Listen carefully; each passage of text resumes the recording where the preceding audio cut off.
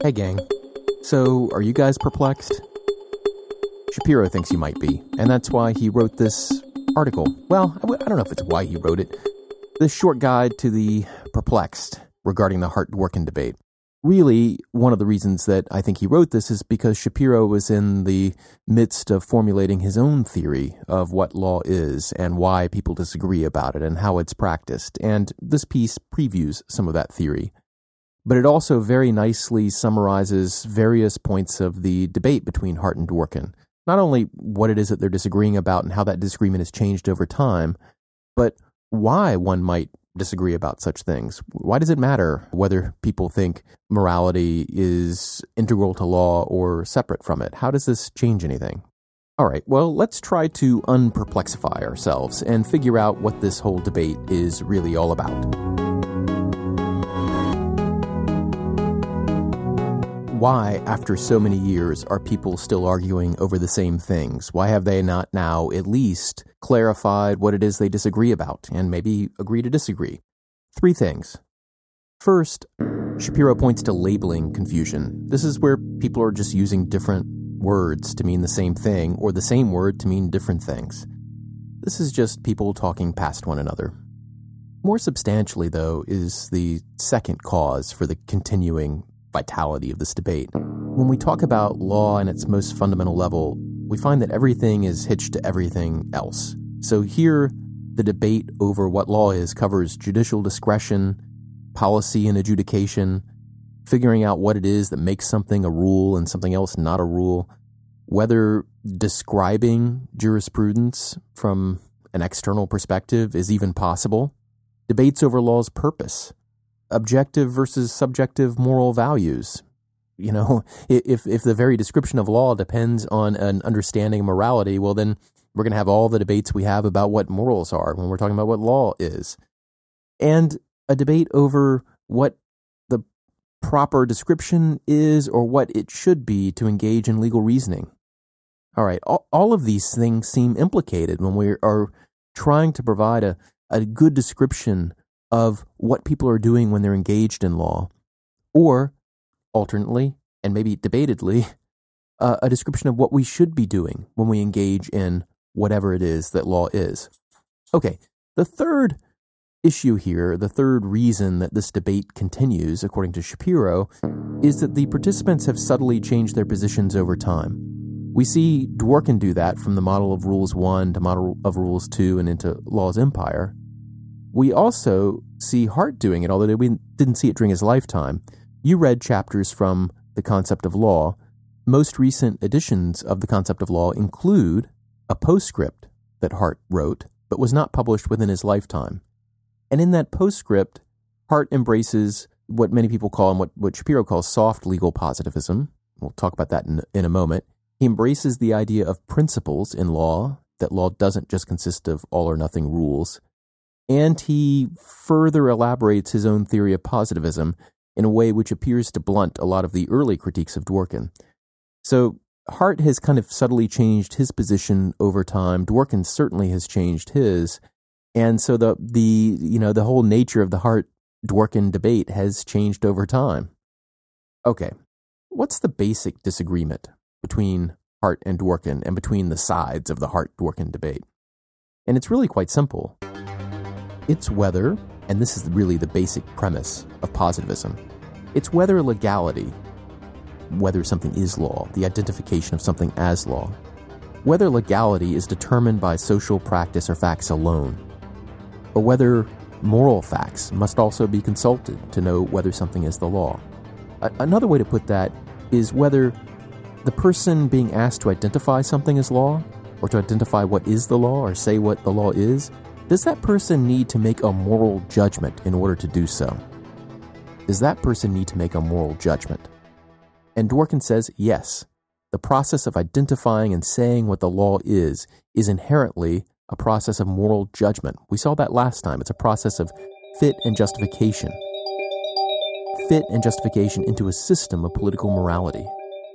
Whereas for Hart and other positivists, identifying something as the law is to identify that it complies with a social rule, the rule of recognition, which is accepted, not guaranteed by some other rule, and not implicit in our morality.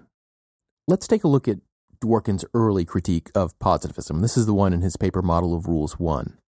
And here, Dworkin sets up a model of positivism, really. It's called Model of Rules, but really it's a model of positivism, where he suggests that positivists subscribe, and positivism can be described by subscription to 3 theses.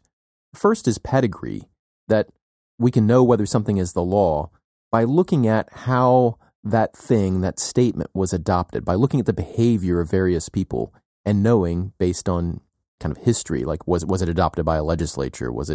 Did the legislature do the following things, right? So all we have to look at is pedigree to know whether some statement is the law. Secondly, discretion, and that's the view that legal rules either entirely determine something or they don't at all determine something. So, in other words, a judge has total discretion where the law runs out, but no discretion at all when a rule applies. Dworkin doesn't think that at all, but that's his characterization of positivism. Third, obligation. This is the view that a legal obligation arises under a valid legal rule. This framing clearly isn't really a fair appraisal of Hart's theory. First, the rule of recognition is obviously not determined by pedigree. It is a conventional social rule. Remember, it's a rule because people accept it from the internal point of view. They accept it as a guide to their conduct. Now, not everybody in a society accepts the rule of recognition from the internal point of view, but at least a certain number of officials have to in order for the thing to work.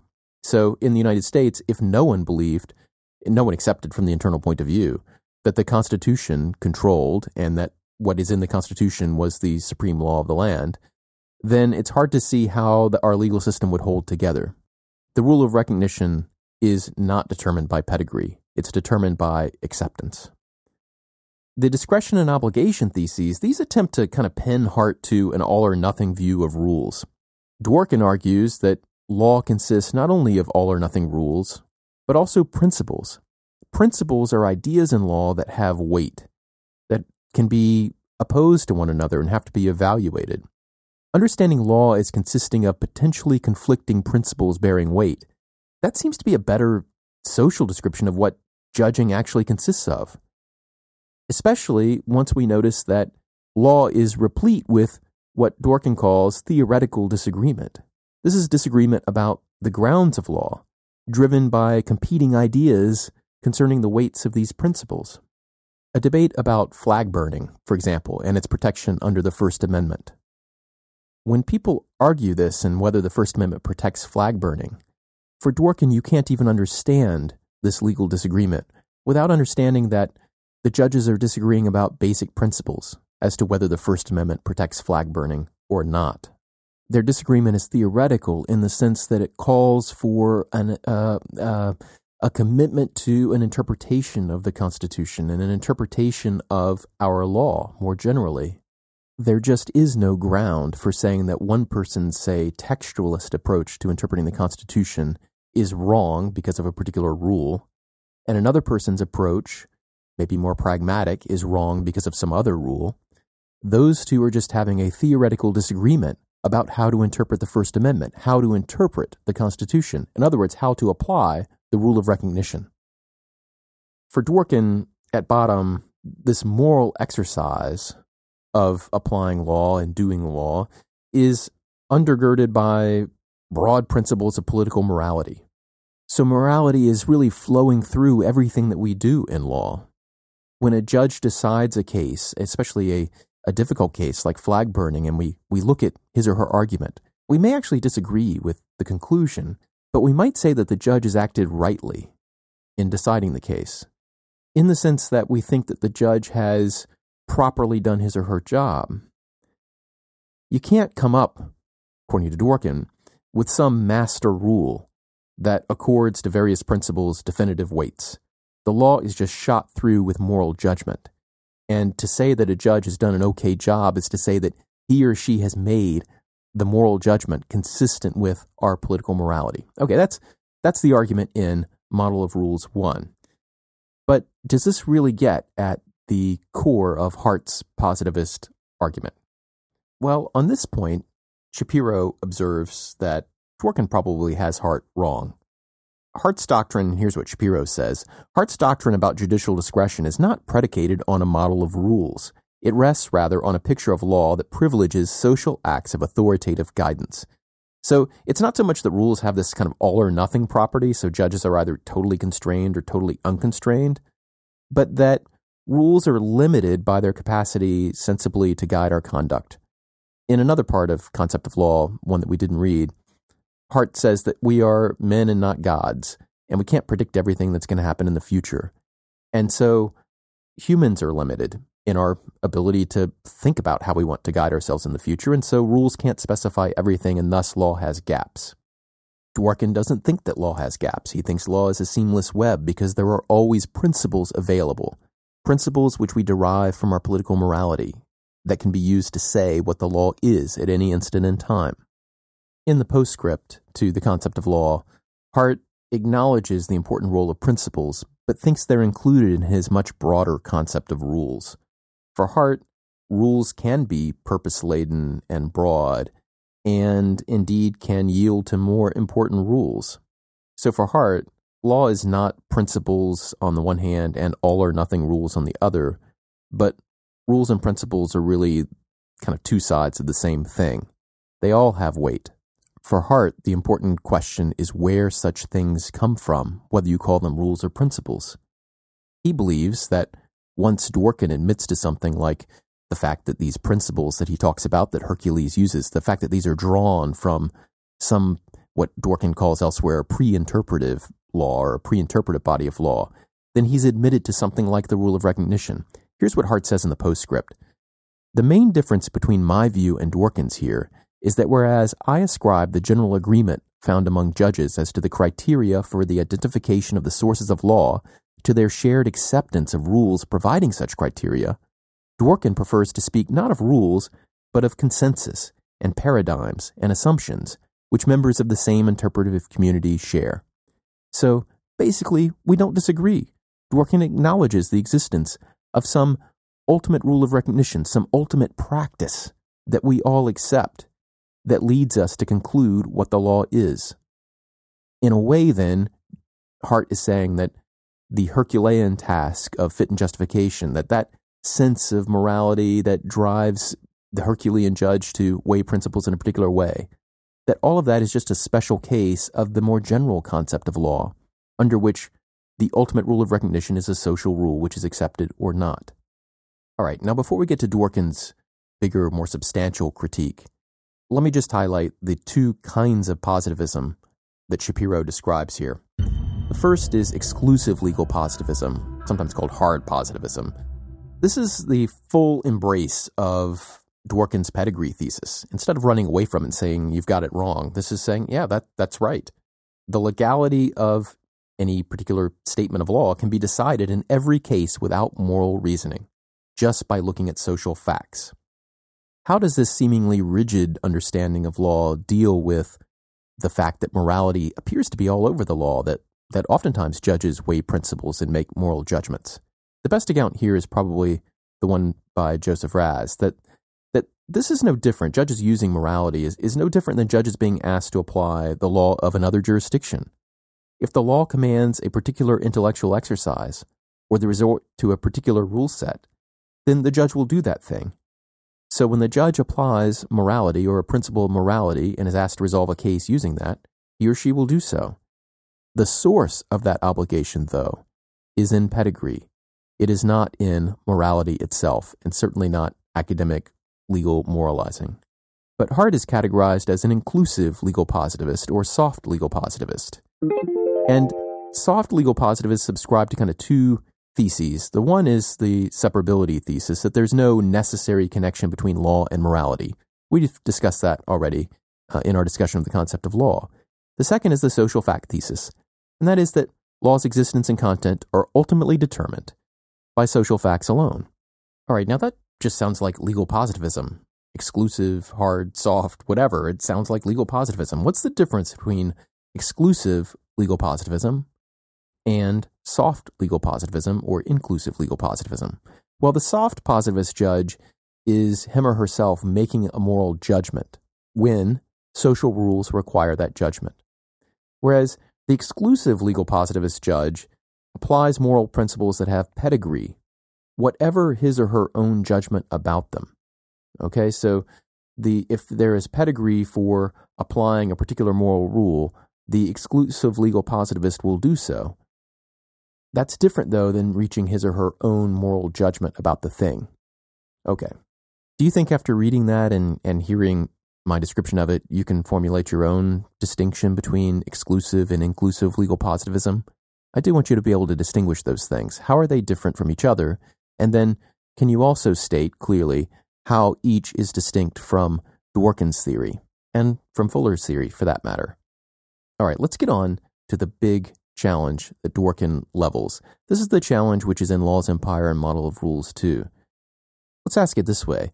How do judges disagree about the method for interpreting law without resorting to morality and legitimacy? Like, how do they avoid the basic moral questions and taking moral positions when they disagree about such things? The perspective here is trying to understand what people are actually doing when they disagree about the law, when they disagree about legal reasoning. Here, Shapiro identifies Dworkin's distinction between law's content and law's grounds. So propositions of law, statements that, hey, that's the law or that's not the law or the law of Georgia is, those are either true or false. And if they're true, it's because of some grounds of law. There's some reason to say that the law has that content. People can obviously disagree about the content of law or about law's grounds. To disagree about content is to disagree about whether those grounds have obtained. In other words, has the bill passed both houses or not? Right? That's to say that something is the law. One ground you might point to is that it has passed both houses of Congress. We might disagree about that question, about whether the law has indeed passed both houses, in which case we disagree about what the law is because we disagree about whether the grounds have obtained. We might also disagree, though, about the grounds themselves. We might have a disagreement about what it means for the House to pass a bill. Maybe a case will arise in which, I don't know, maybe a majority of the House gave their assent, or there's some reason to think a majority agreed to something and the Senate assumed they agreed to that thing, but in fact they didn't do it in the usual way. There we're disagreeing not so much about the fact of whether there was passage. We're disagreeing about what it means for the House to pass a bill. We're disagreeing about the grounds. You think in order to pass a bill, the following things have to happen. Maybe there has to be an official thing signed by the speaker. I don't know what it would have to be. And I think that it just means that there is some clear evidence that the majority agrees to some text. Okay? I don't know what it could be. We could take different positions on that. The point is that we've taken different positions on the grounds for that law to be identified as a law.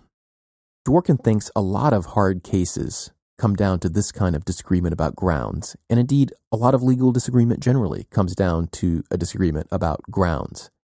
So, if we take a complicated question involving, say, abortion, and people disagree vehemently, maybe about whether it would be legal or it should be legal to require parents to be notified before their teenage daughter obtains an abortion. Why do people disagree about that question, about whether that would be legal under the Constitution? Is it because they disagree about the fact of constitutional text, whatever that means? For Dworkin, it's not so much whether one of them is correct or not based on historical things that have obtained.